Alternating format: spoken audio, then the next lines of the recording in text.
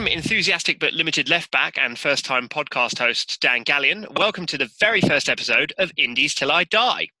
Our aim for the pod is to reveal more about the Indies characters we all know and love through a series of illuminating conversations about football. Our first guest needs absolutely no introduction, but I have written one, so I'm going to read it out. He's our Railway Club captain, a member of the club committee, and has almost 100 caps in the famous blue and white. He was also once told he had nothing to live for by a 16-year-old Rovers attacker. Welcome to the podcast, Etty Albin. Hi, Dan. Thanks for having me. An absolute pleasure. Thanks for coming on. Etty, as we chat today here in Guernsey, we're in our second lockdown, which has halted a pretty spectacular season for Indies. Just what was the last game you actually played in?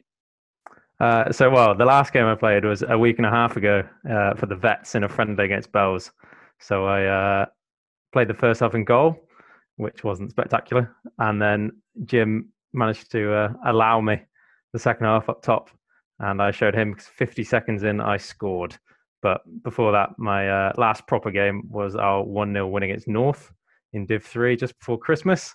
The one where Jacques was too hungover to drive himself to the game, so I had to go pick him up. I played centre-back. We were under the cosh for about 90 minutes.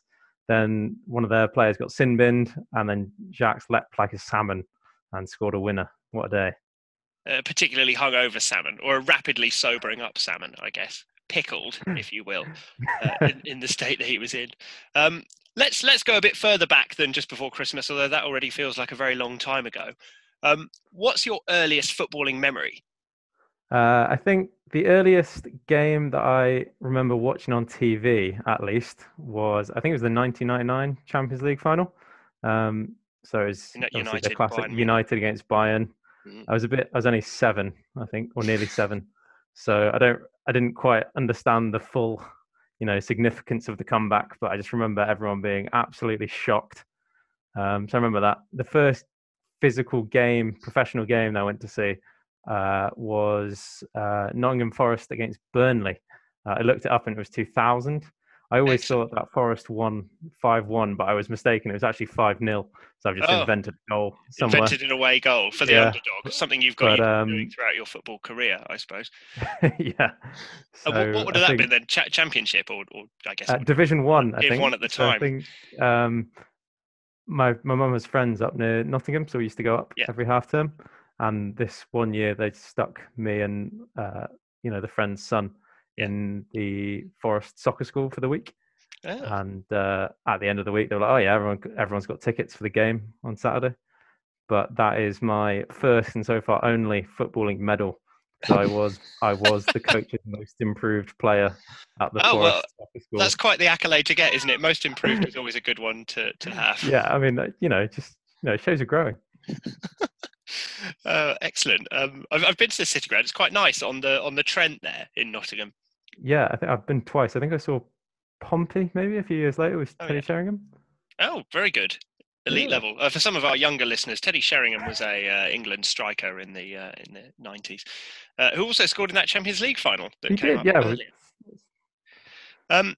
Talk us through your youth football career in Guernsey then. Did you have one to speak of? A lot of people obviously played minis, as it's known. Yeah, so I started out at Rovers minis, probably quite expected for a Cobo boy, but I think it was more because my cousin's grandpa was the president of Rovers, so we were the same age, so we just went there together, so it was fun. Not out of a sense of parish kind of patriotism, no. I was never that fussed at minis football.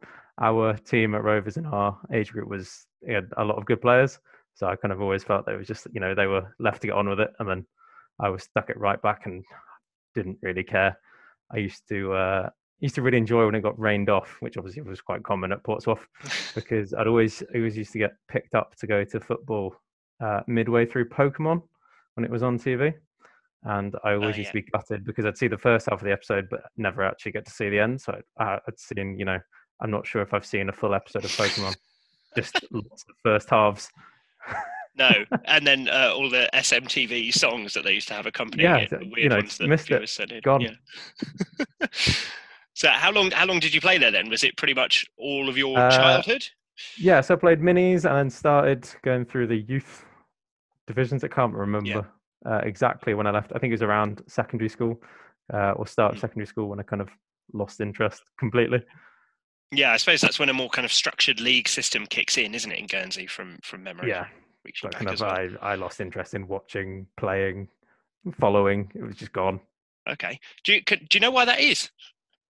No, I don't think. I think I just lost interest in Naturally. sport. As I became a moody teenager, it's kind of Hmm. just give me music and punk rock instead.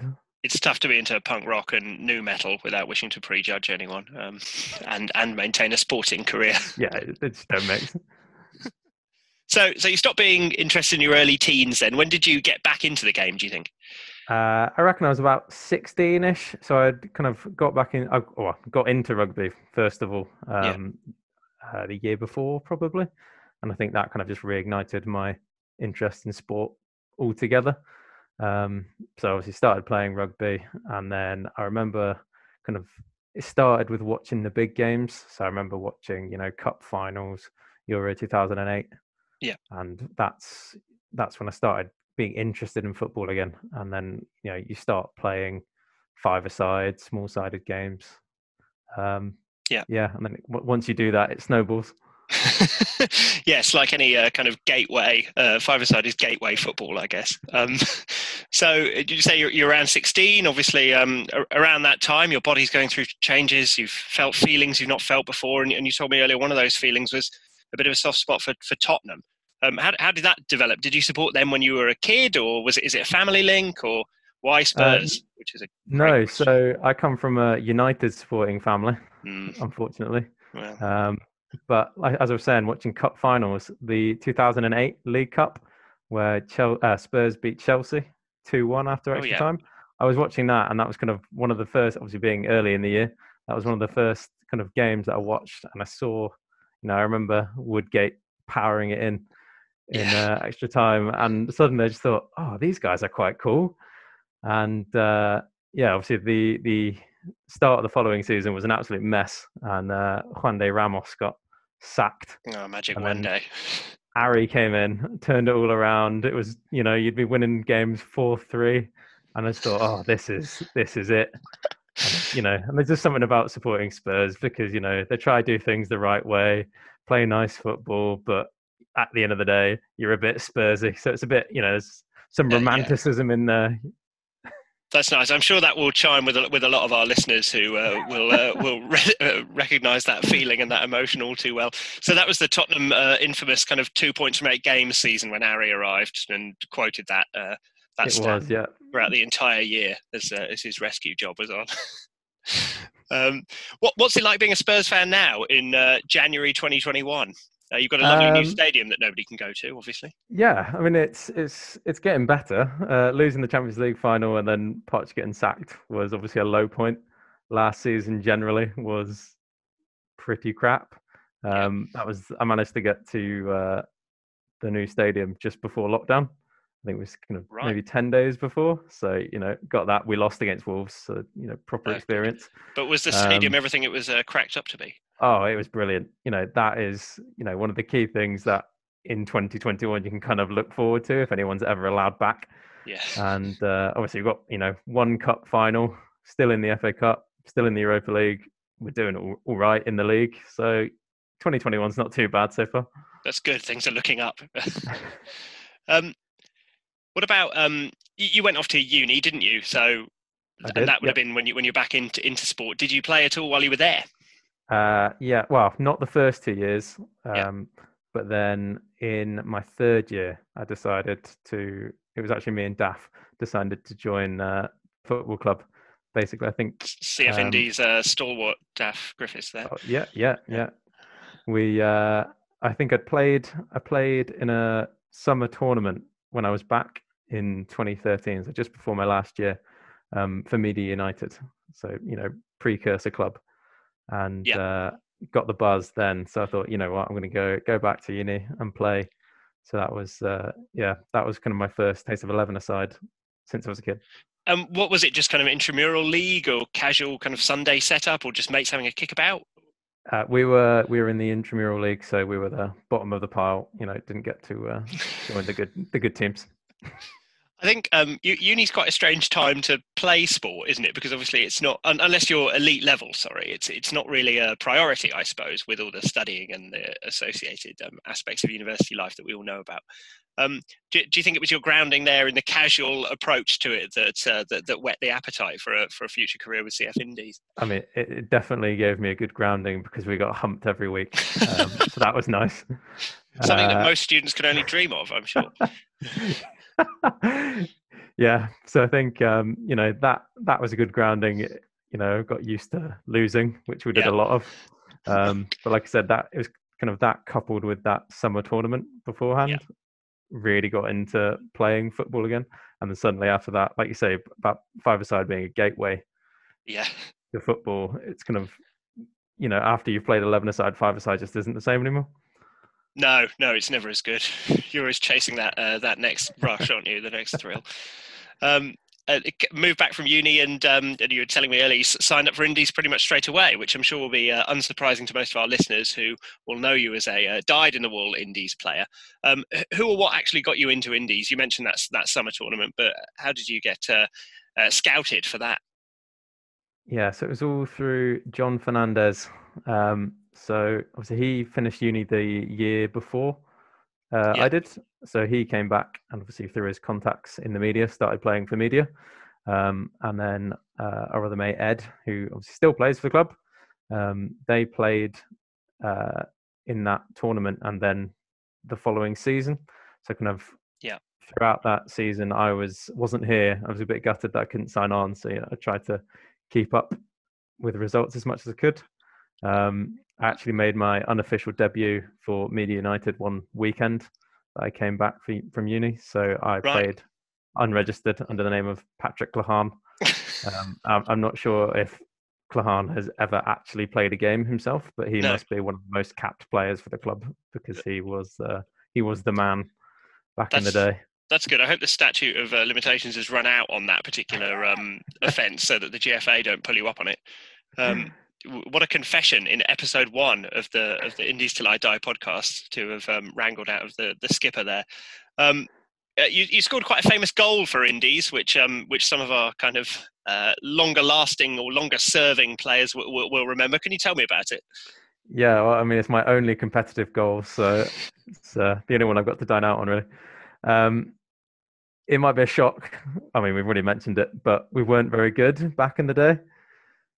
So we were playing at Vicky Ave against Bells, and we were either 3-1 or 4-1 down at halftime. And our goal was possibly the worst goal I've ever seen in my life. It was Tony Kerr in his first spell at the club.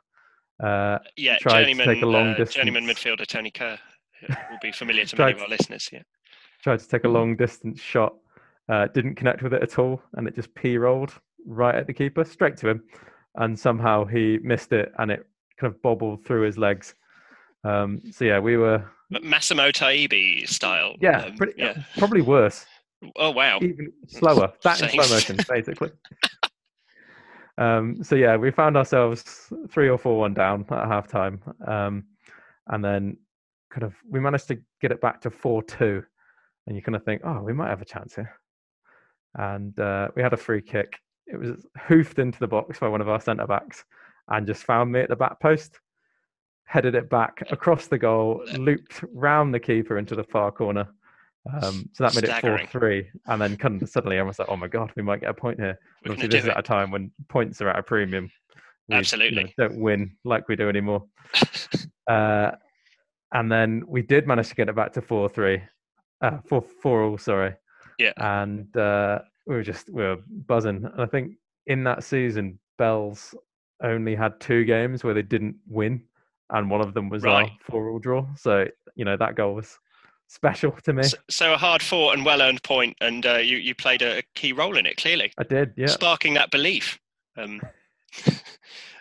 You obviously had a long time out injured with knee injuries. I think everyone will know you as a founding member of the SKC, the Shit Knee Club at CF Indies.